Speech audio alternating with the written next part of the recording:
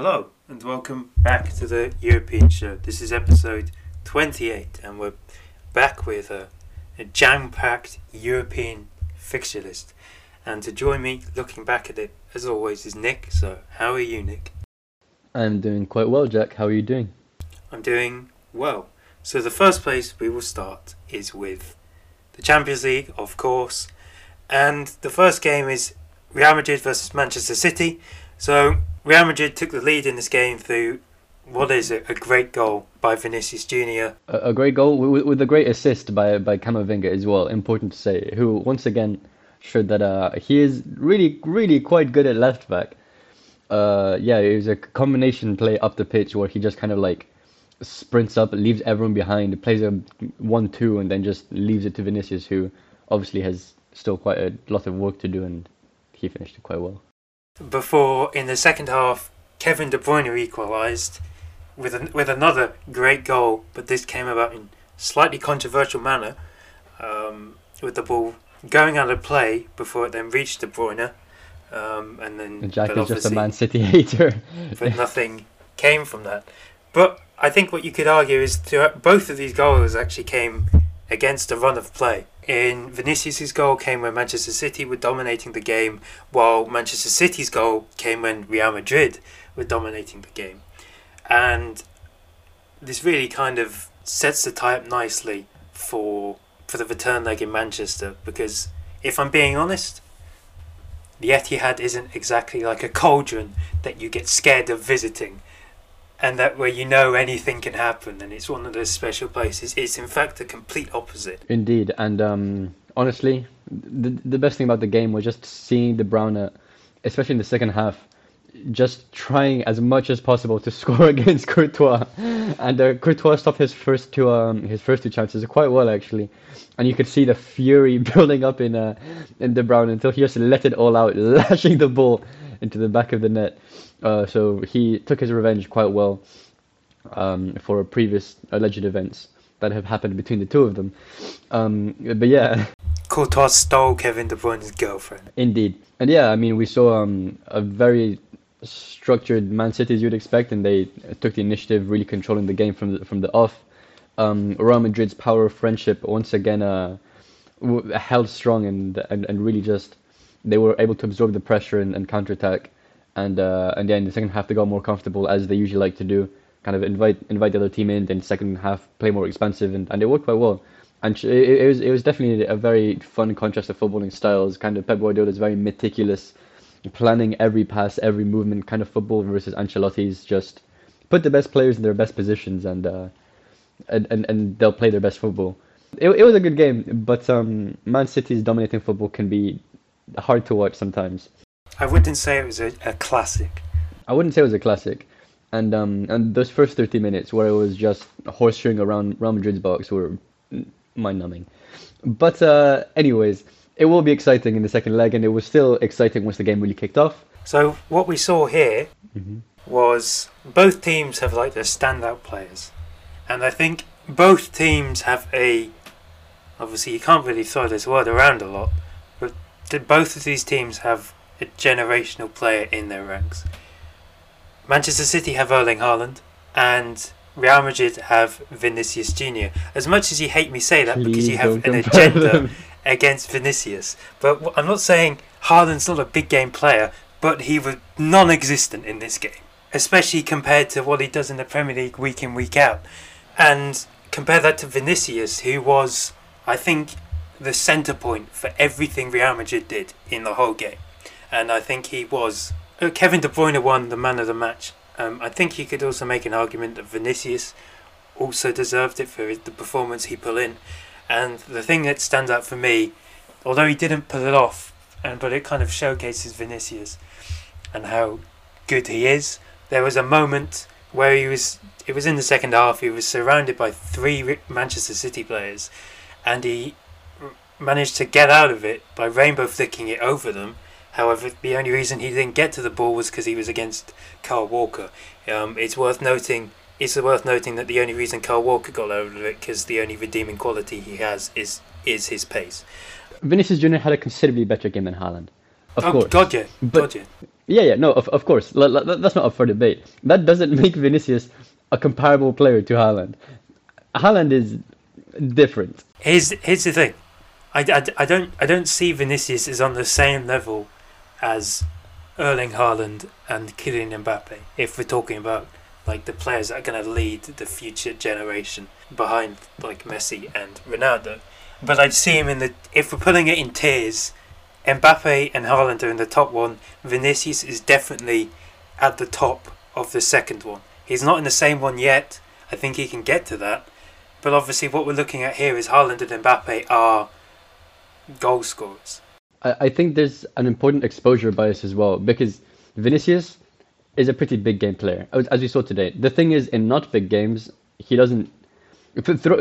People who've been watching Real Madrid week in, week out in La Liga have seen that Vinicius playing away in a La Liga stadium is almost invisible.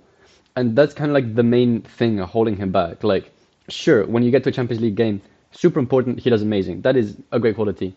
But like, you have Haaland, you have Mbappe, no matter who they're playing, like week in, week out, they will like make their presence known, basically. Okay, every now and then they have an off day. But like, Vinicius against like Mallorca, Rayo Vallecano, like whatever, when they're playing away, he is like not there.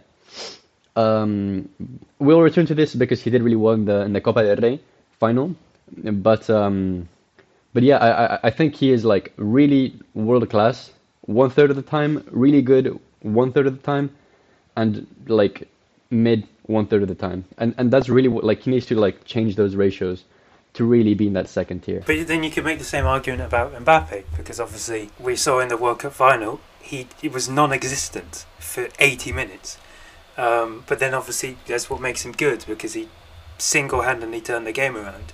But then week in, week out, it's not as if he's playing the top teams in France. He's not playing the likes of Lyon, Marseille, or Lyon this season not so much, but he's playing no offence, but he's playing like the likes of Amiens. And they're not exactly high-level teams. And even then he's not really, he's stat padding in a way. And then obviously with Haaland here, again, obviously it was a bit different in the Bundesliga. He kind of turned up every game, but that's because there's no defending in the Bundesliga. Yes, he's managed to score against... All he does is score tap-ins, I'm not going to lie. That's a ridiculous statement. During his time at Manchester City, I've not seen him score a goal outside of the box. Obviously at Dortmund, you can think of many where he's actually done such a thing. Did he not watch the Arsenal game? He literally scored from, like, maybe not the exact outside, but he just smacked it from the edge and it went in. So it's not as if Haaland's really on it most of the time. He just basically is scoring tap-ins and not really... He's not the one doing the work. Whereas obviously the likes of Mbappe and Vinicius are more likely to create their own shot. The point here is... I don't think the argument that Vinicius is only... good, like a part of the time is valid. I think all these players are not as good, or they're not obviously reaching the same consistent heights as they do. But obviously you need players that turn up in the big games to win the big things, and if your best player or who has been your best player this season just kind of ghosts it, then obviously that's not going to be beneficial. Obviously Manchester City are lucky that they have another very good player in their ranks in Kevin De Bruyne, who is as, if not more influential than Haaland. Well, I disagree. It's not all about the big games. The big games are the flashiest ones, and they do matter a lot. But the small games are equally important, or else why is Barcelona winning the league? Because Real Madrid couldn't win the small games, and Barcelona could. Like, at the end of the day, like that's how it is. Like, why did Atletico get knocked out of the Champions League? Because they sucked in the small games. Like, they're not insignificant at all. Like... Well, Champions League games aren't really small games because every game there's something on the line. I mean, Bayern Leverkusen, who was in the relegation zone, is pretty small, but now they're good, obviously. But who's in a European semi-final? Yeah, now they're in a European semi-final. But back then, in the context of like October, it's a different matter. The other game, which was not as close as people expected, was the Milan derby, where you had Milan versus Inter. Milan were without their best player, Rafael Leao. He was injured. Not that it really mattered, because defensively Inter were terrible, and that was kind of shown. Within 3 minutes they were 2-0 down with a great goal from Edin Dzeko and another decent goal from Henrik Mkhitaryan. Yeah, Çalhanoğlu also almost scored a ridiculous outside of the box 3-0, but it hit the post, very unfortunately. But it just kind of shows that within that first 20-30 minutes, AC Milan were in a dreadful state.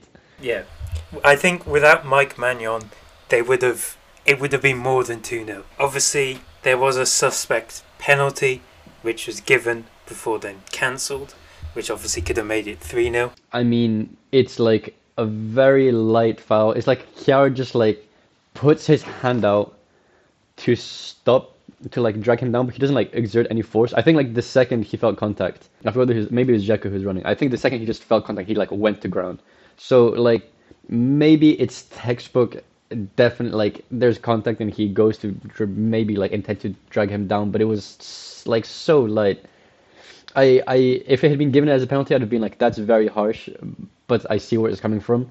But I also don't disagree with the decision to not give it a penalty. It was very 50-50. But I mean, the refereeing overall was 50-50 in general. Like I hate Hilmanzan. I think he's a terrible referee, and he wasn't biased. He was just incomprehensible. There was like some crunching tackles that were just play on, and then there were just a lot of like really light fouls, which are just like a given. And it was like, there's no rationale, there's no consistency. It was sometimes like players would go to ground because they'd be like, oh, just a second ago he gave like a really light foul, and then he would just be like, yeah, no, it's fine, like just keep going. It was insane. But yeah, refereeing aside, yeah, I mean, AC Milan's attack really suffered without Leao. Salamakers was playing on that left side. He had did one. It right. Yeah, no, I was gonna say he had one really saucy moment, but he didn't have the explosiveness of Leao. He wasn't like seriously scary, and I think that's something that like really influenced obviously AC Milan's attacking threat. Giroud was invisible because AC Milan just could not get the ball to him. And yeah, I mean the last 30 minutes were horrible to watch. It was Italian football at its very best. It was just Inter Milan. 10 men in the box, Catenaccio, lobbed the ball up to Dzeko or Lukaku, whoever was on the pitch at the time, and hope for the best while AC Milan was just horseshoeing around. But yeah, I mean, this is Milan derby, the San Siro. It's hype. And obviously, the second leg next week is in the San Siro as well. I don't know whether Leao will be fit for this game, but I think if he's not, Milan needs some sort of like miracle, because whatever they did this time didn't work, and they kind of need to. Well, the annoying thing that they now have to do is go like balls out. It's weird saying this. They have to go balls out away when they're in their own stadium.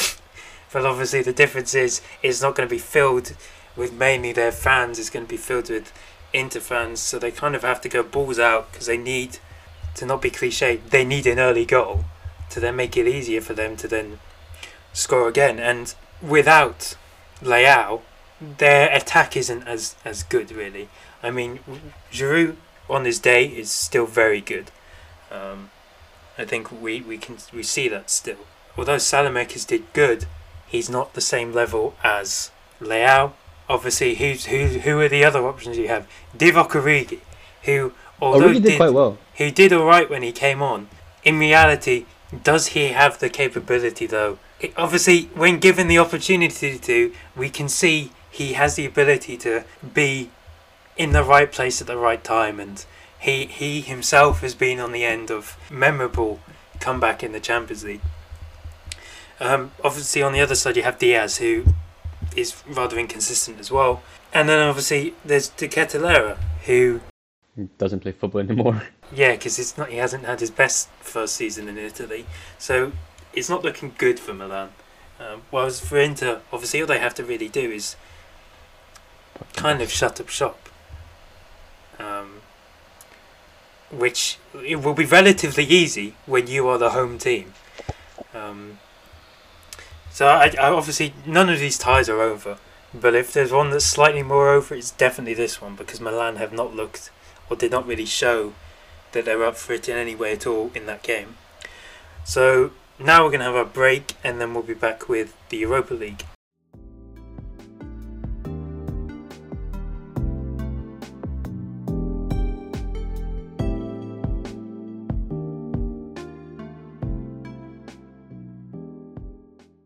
Welcome back from our break. You won't hear anything because we'll just talk about the Europa League. So we'll first look at Juventus versus Sevilla, where obviously, as we've said before, Sevilla have just relationship with the competition, and it kind of nearly showed again, if not for some luck. I only managed to catch the second half of this game, so I don't know how it started. But from what I saw, well, to begin with, I doubted Mendilibar, who is Sevilla's manager, because at the end of the day, he before was a mid-table coach. Like, he would grab teams like Eibar, keep them mid-table, sometimes like dip close to the relegation zone, and that's it. He never managed a big team in his life. He'd never played a European game before the Man United tie, and he did quite well there. Granted, he got demolished in the first leg, and only with a Maguire masterclass was he able to recover. But he still did quite well, and now I'm convinced he's actually a pretty decent manager. I think he's kind of another power of friendship manager. He just kind of doesn't try to overdo it, because Sampaoli, he was trying to get his players to like play out from the back and try these really meticulous and intricate like routines, and his players just couldn't like adapt fast enough. Some of them didn't have like the quality to be like doing like his very precise ideas. Meanwhile, Mendilibar is just like, okay, you can do this. I'll play in this role. I'll play in this position. You have the freedom to do what you'd like to do, and it's working very well. And I was especially impressed by Jesus Navas in this game. He hadn't been having his best season, and he was very strong this game. I saw him making the commentators making to Jack before recording was that there's like a 20-minute period where the flow of the game was like identical. It was Juventus gets the ball, tries to play a long pass out to their left side, and then Jesus Navas would just intercept every single time. I think I saw him make like 5, 6, or 7 interceptions, like from the 60th minute to the 80th minute. It was crazy. He was just all over them, and then obviously he's still quite good, like running up, attacking, and all of that, and he was fairly dangerous. But Sevilla weren't like dying to get a second goal because they felt quite safe. And yeah, Sevilla just looked like a good team that knew like how to play football. Juventus didn't seem terrible, but they looked kind of like out of ideas, just recycling the same tricks, relying on players to like produce something, and they just couldn't.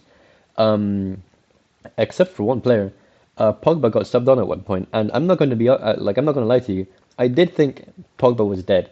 I thought he had left my memory. I had seen some things about him here and there, but he came on the pitch and he genuinely did quite well. Not only was I amazed that he was still playing football, but yeah, he did add quite a lot to Juve. He was good progressing the ball, and he gave the assist to the goal, which Jack calls luck. I call Pogba being good and like reading where there's a hole in the Sevilla defense, because it came from a corner. And then someone knocks the ball over to Pogba, so the entire Sevilla defense runs over to one side, and then Pogba, instead of like heading it at goal, heads it back to where all the defenders are running from, and then there's 2 Juve players just standing there and ready to take it. And yeah, I mean he did like respectively well, like genuinely, and yeah, I mean with that the Juve got a lifeline. They'll be coming to the second leg actually alive. If they're going into the Sanchez Pizjuan with a 1-0 aggregate score, they would be screwed. Like that is a stadium that is crazy on a European night.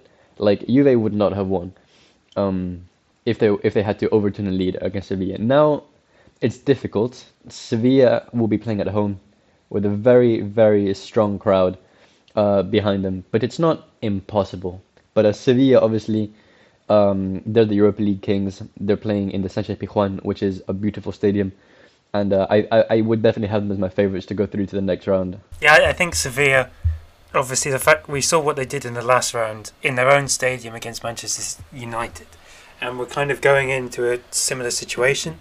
albeit Juventus this season are a slightly worse team than Manchester United. And obviously, if with what they were able to do in Juventus, I think if they're able to not only replicate it in Sevilla or Seville, then they're going to be fine. I genuinely think Sevilla are going to make another Europa League final, and doing it in style, I would say. Not like they're playing nice football, but the fact that they've been terrible in their own league, and we're talking like monumentally terrible, and they go to the Europa League, beat the likes of Manchester United and possibly Juventus before they're making it to another final. And their opponents in that final is obviously still up in the air, but Roma beat Bayer Leverkusen 1-0. So with the ball Leverkusen dominated, that was always really going to be the case when you're playing against a team that's managed by Jose Mourinho. But it was Roma who broke the deadlock through Eduardo Bova, who he's a Roma boy, he was born in Rome, he's a Rome fan, and he scores the goal to give Roma the advantage heading back to Leverkusen. But I would say that Leverkusen will be missing, or will be ruining their missed chances, as they had an effort cleared off the line from Jeremy Frimpong quite late on. They had a good opportunity from Robert Andrich in the first half, but apart from that, they were kind of not really on it. Obviously, this is going to be beneficial that they're going back to Leverkusen. Obviously, say what you want about Leverkusen and the atmosphere that goes on there, but they will definitely be hoping that they can get a result, and I think they'll probably will be able to overturn this. But in my opinion, if Leverkusen, and I think I may have said this before, if Leverkusen want to, I'm not saying he's at fault for the goal because there's not really anything you can do about it when you've parried it out and it goes right back to the player. But I think if Leverkusen want to be any better, they don't have Lucas Hradecky as their goalie. He's really inconsistent. He seems to really be prone to mistakes. And really, if Leverkusen want to take the next step in this brief period that they will have with this team, before obviously players get picked apart, they need a new goalie. And that's simple. So yeah, the second legs are this weekend, or this next week. Obviously, in the Conference League, we have also had West Ham beat AZ Alkmaar, and then Basel beat Fiorentina 2-1 with a late goal to give them the lead heading back to Switzerland. But now we will look at the Copa del Rey, where we had it was there. The chance of a potential Osasuna win was there before it was snatched away from them. Yeah, indeed. It was snatched away from them almost from the start. Vinicius, reminiscent of Benzema's glory days, runs down to the touchline, just barely keeping the ball in place, sprints past two defenders, and he plays a cutback pass to probably Rodrigo, who scored literally in the second minute. Even then, Osasuna kept their heads up, and the game ended up being extremely entertaining. It was one of Osasuna really fighting out there to get their first Copa. There was a lot of close chances. Osasuna's goalkeeper had to really stretch out to keep out the equalizer after Vinicius almost just frame for frame copied his second assist. Osasuna had a good chance where they broke on through, chipped Courtois, and it was cleared off the line by maybe Alaba. And Alaba then, in turn, hit the post from a free kick to almost make it 2-0. Osasuna did equalize with a massive thundercunt from a corner in the second half, and it made it seem like their title hopes were back alive. But unfortunately, Vinicius once again was like, fuck it, I'm going to hug the touchline again.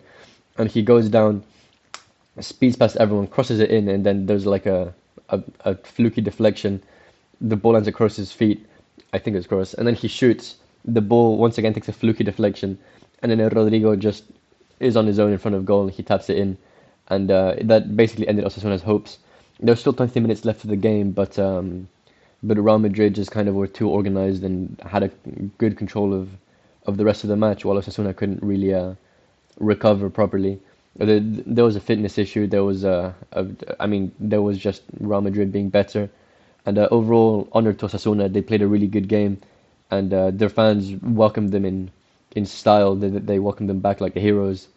And so yeah, it was a good game. It was exciting to watch, and well, maybe we'll see them make the cup final again next year because they're a really promising team. We did make a mistake in the last episode. We did say Barcelona had the chance to win the league. This weekend just gone. We were wrong. It is this weekend coming that they play Espanyol, because there was no La Liga matches over the weekend of the Copa del Rey. This week's La Liga games will be Real Madrid play Getafe. Getafe being in the relegation zone, so I mean, the outcome of that is pretty logical. Elche versus Atleti. Elche are dead last, so the result of that is also pretty logical. Espanyol versus Barca, yeah, I mean, as we mentioned in the previous episode, accidentally doing a preview a little bit too early. Espanyol and Barcelona are like fierce rivals. Espanyol would rather die than give Barcelona the title in their home stadium. So they will do their very best to delay the inevitable, but I don't particularly fancy their chances, considering Espanyol are also in the relegation zone. So yeah, other interesting game, Celta Vigo versus Valencia, considering Valencia are like just struggling, equal on points with Getafe, to not be relegated as well. I mean, the relegation battle in La Liga is pretty crazy. There's 5 points between 13th and 17th spot, and it's going to be a great battle down to the last, I think. Also, Betis play Rayo Vallecano as well, which is a pretty good game, considering Rayo are trying to make it into Conference League, and Betis are still trying to keep the pace with Sociedad as they try and maintain their Champions League spot. Sociedad, who play Girona, who are very also challenging for European spots. Well, look at the Bundesliga, where obviously the title race continues. So it was business as usual. Bayern Munich played Werder Bremen, and once again, it took a long time for Bayern to kind of like make use of their dominance, and they didn't score until the 62nd minute. They ended up winning the game 2-1, but again, it wasn't as comfortable as Bayern would have liked. If Bremen had their main striker Nicholas Füllkrug, Bayern probably wouldn't have won this game, because Bremen were missing that cutting edge. Yes, they did score, but the goal was kind of a freak goal. It was a great goal, to be fair, but this is a kind of goal that doesn't really get scored, and as much as I love him, Jan Sommer's quite small, and he concedes long range goals quite a lot because he is obviously vertically challenged in the context of a goalkeeper to save such a thing. But then after that, it was once again rather hairy for Werder Bremen, or for Bayern Munich, I should say. And they are now 3 games left, 3 difficult teams to play against as well. It's not going to be easy. And I'm still not convinced with what this sounds like. I'm having some massive copium. I'm not convinced with how they've been playing in their past few games, and that's not going to change now either, especially as we reach like squeaky bum time in the season. Dortmund have developed this new personality trait. Instead of them just being shit and dropping points when Bayern drop points, they now just play terrible against terrible teams, and then when they're playing teams who are meant to give them a tough game, they just kind of turn it on. So nearly 3 weeks ago, they played Eintracht Frankfurt and they beat them 5-0. Then they played Bochum 2 weeks ago and they drew with them 1-1, obviously disregarding the terrible penalty decision. And then this weekend they play Wolfsburg, who are a difficult team to play against as they're fighting for a European place. And they go and thrash them 6-0. in a really comfortable game for Dortmund and a really impressive game. And it really makes you think, where was this Dortmund in the first half of the season? Because you have to remember, in the first half of this, not only have Bayern have been dog shit in the second half of the season, but Dortmund were terrible in the first half.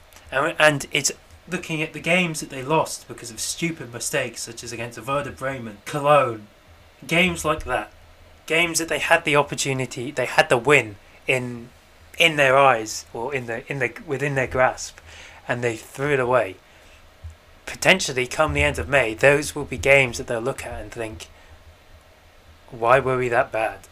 Because it was to a point that they were 10 points off of Bayern Munich, and now they're going toe to toe with them. It obviously also shows how poor Bayern have been. But yeah, so now, obviously, the gap still remains.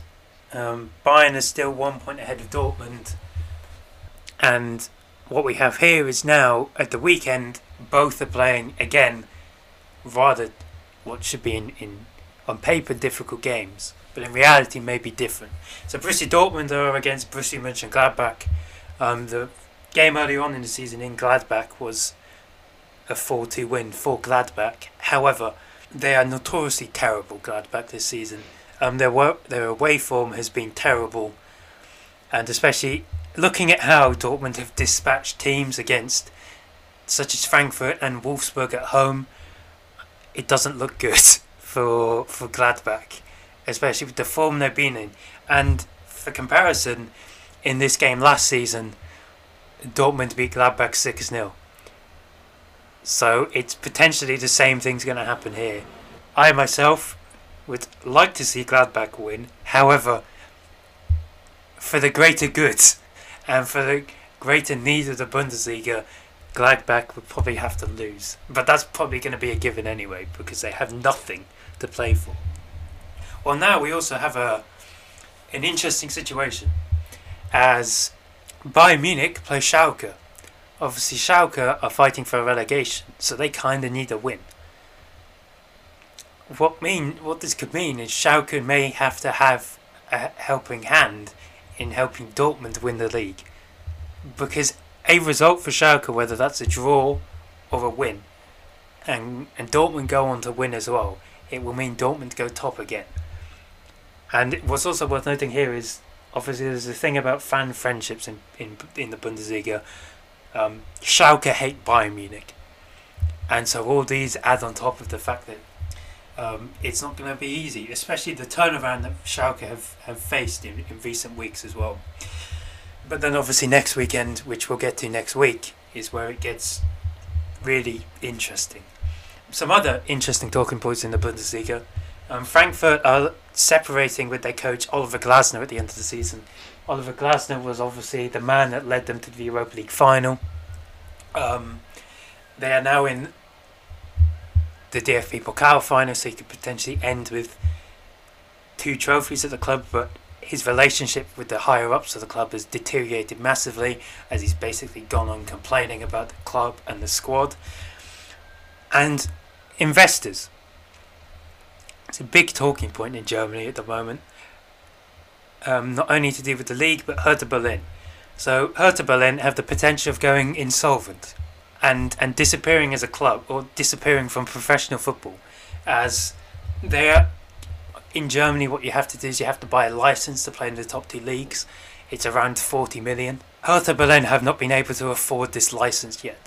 They've recently had new investors, and there's a whole thing about a bond which are owned, which is worth 40 million, but they're not going to get it until November. So now Hertha Berlin are in a sticky situation, because if they cannot afford to buy this license, they will be relegated, and they'll be relegated from the 2nd division as well, and they'll be relegated from the 3rd division as well. So they'll be then plying their trade in what is technically not professional football in Germany, especially a team with the stadium the size of Hertha Berlin as well. And investors, there's obviously what the DFL are trying to do is invite investors into the Bundesliga, or into the DFL, should I say.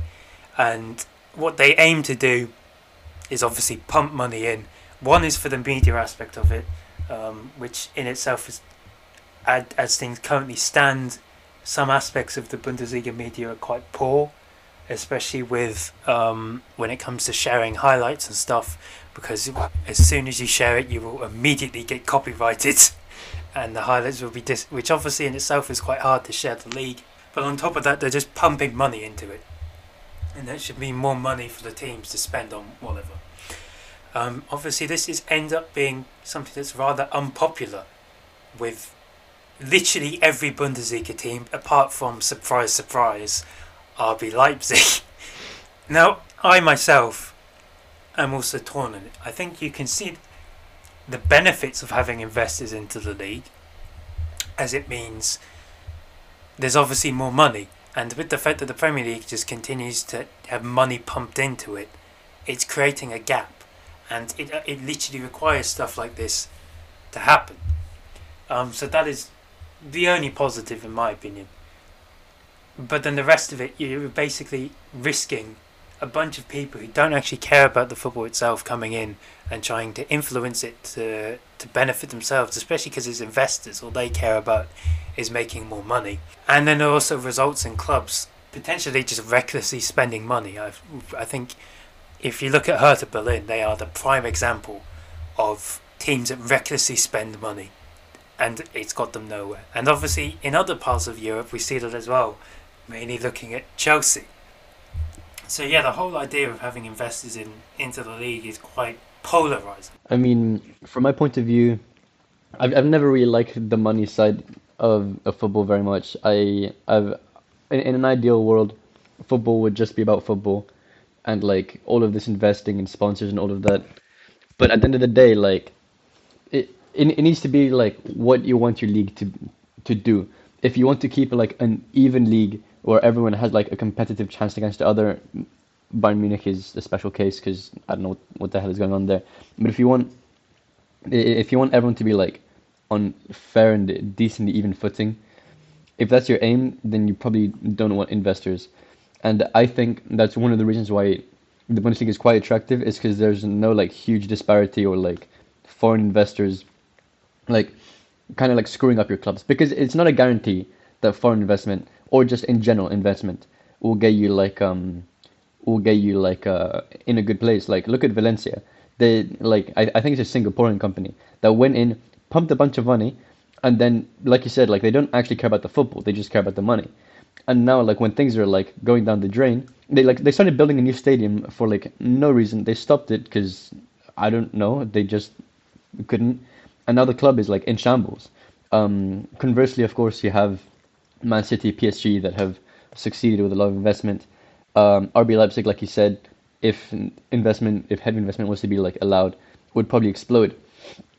But yeah, so if you want to like keep stability in your league, you don't want investment of that sort. And like I said, like that's one of the things that makes the Bundesliga quite attractive, is that you have teams doing well, kind of like through their own merit. But at the same time, if you want your league to compete with the best, like right now we're seeing Tebas's, for example, the effect of Tebas the effect of Tebas's decisions for like La Liga's investment and like money reasons. I don't really know what the exact financial details of it are really hurting teams.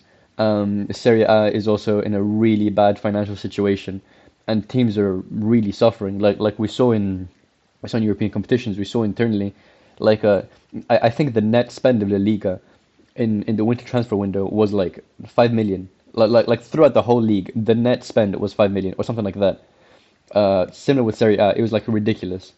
And so when you have the Premier League, where teams like in Bournemouth are spending like a net 30 million like each transfer window, and let's not even talk about like the really big teams.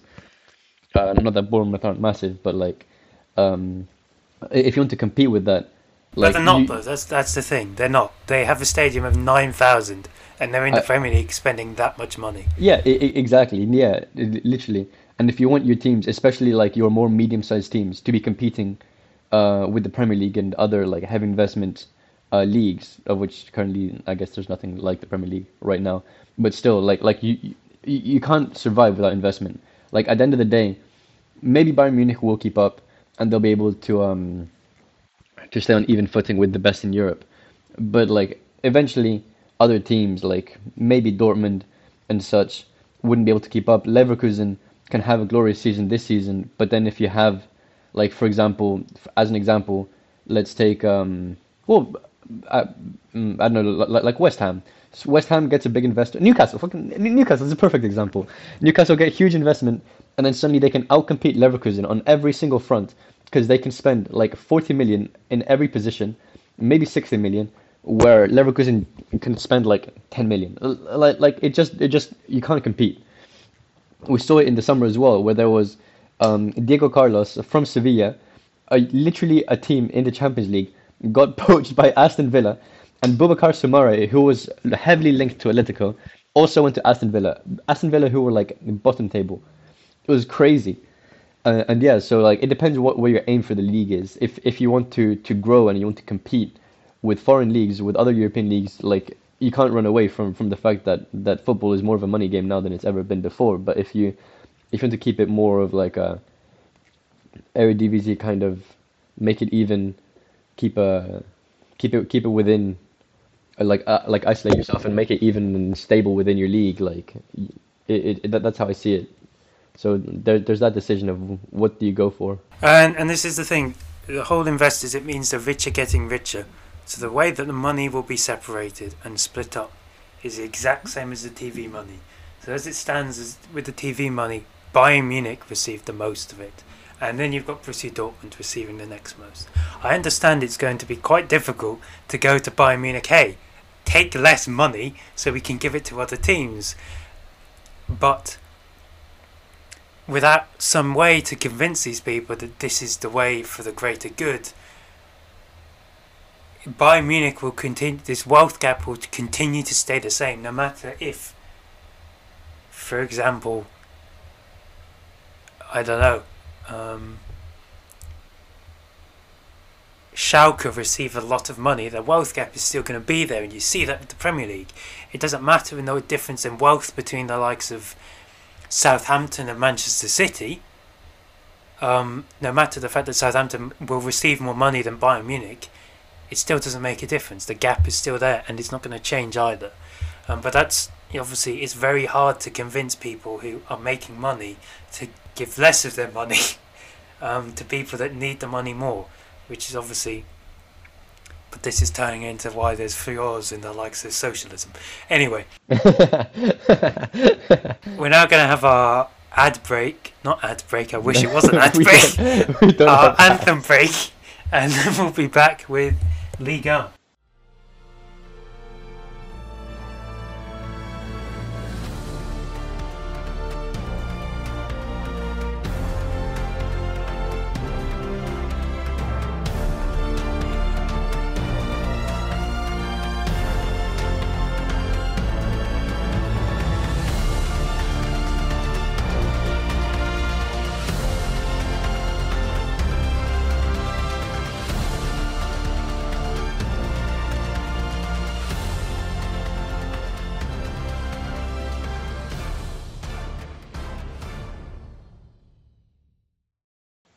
And welcome back from our break. You just heard the Bundesliga anthem. So Nick, what did you rate it out of 10? It's quite good.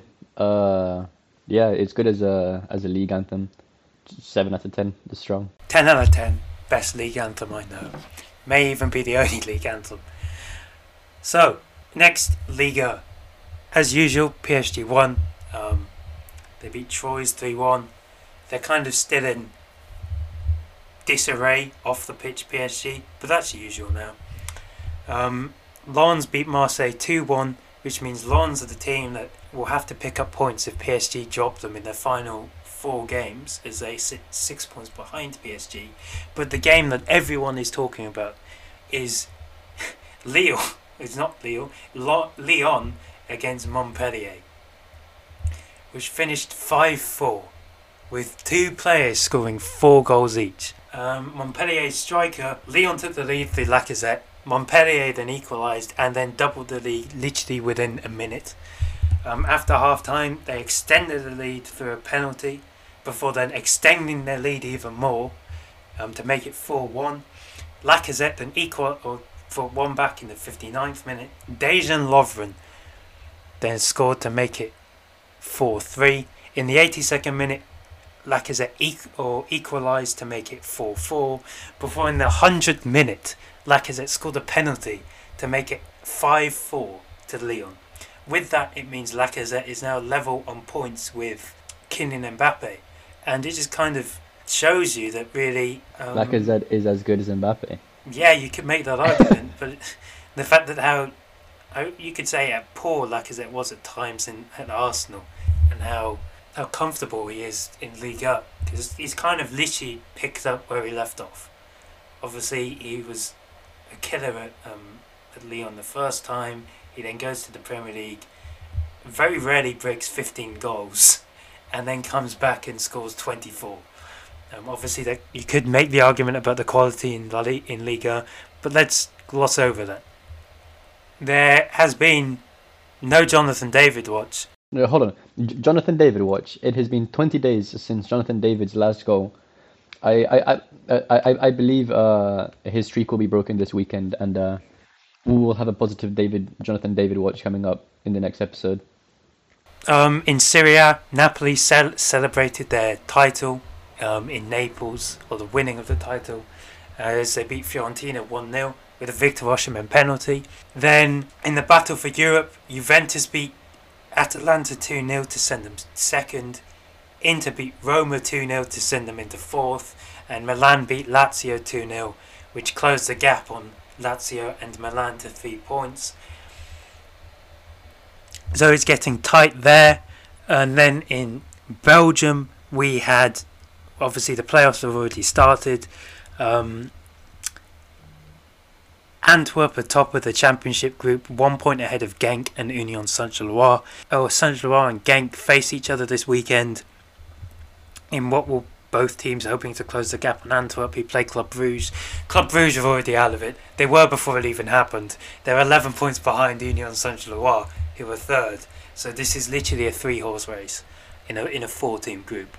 But then in some final Eredivisie news, Feyenoord have the chance to win the title this weekend, actually, for the first time since maybe 2018. I don't remember off the top of my head. But yeah, I mean, quite monumental considering the Ajax domination under Ten Hag, and yeah, I mean, monumental for the club. They play Go Ahead Eagles, currently sitting mid-table, so they have a pretty good chance, especially considering their very strong form as of late. So most likely we'll be back in the next episode congratulating Feyenoord. Meanwhile, Ajax play Groningen. Honestly, they are looking not beautiful. They drew last weekend against AZ Alkmaar. AZ Alkmaar obviously being a very good team in the Eredivisie. But I think Ajax will be suffering from the post-Ten Hag era for a while, and the Eredivisie will go back to being a pretty competitive fight between 3, maybe 4 teams if AZ Alkmaar can really push to be at the very best. But yeah, PSV on the other hand beat Sparta Rotterdam 1-0, consolidating their second place. So most likely we'll be seeing them in the Champions League qualifiers, but it depends on the final stretch of the season, as there's 3 games left to play. Actually, hold on. Yeah, so I mean, Ajax can still make a crazy comeback and secure that Champions League qualifier spot. But yeah, that's been it from us, and we will see you next week, Jack. Yeah, please follow us, subscribe, do whatever, and yeah, we'll see you next week.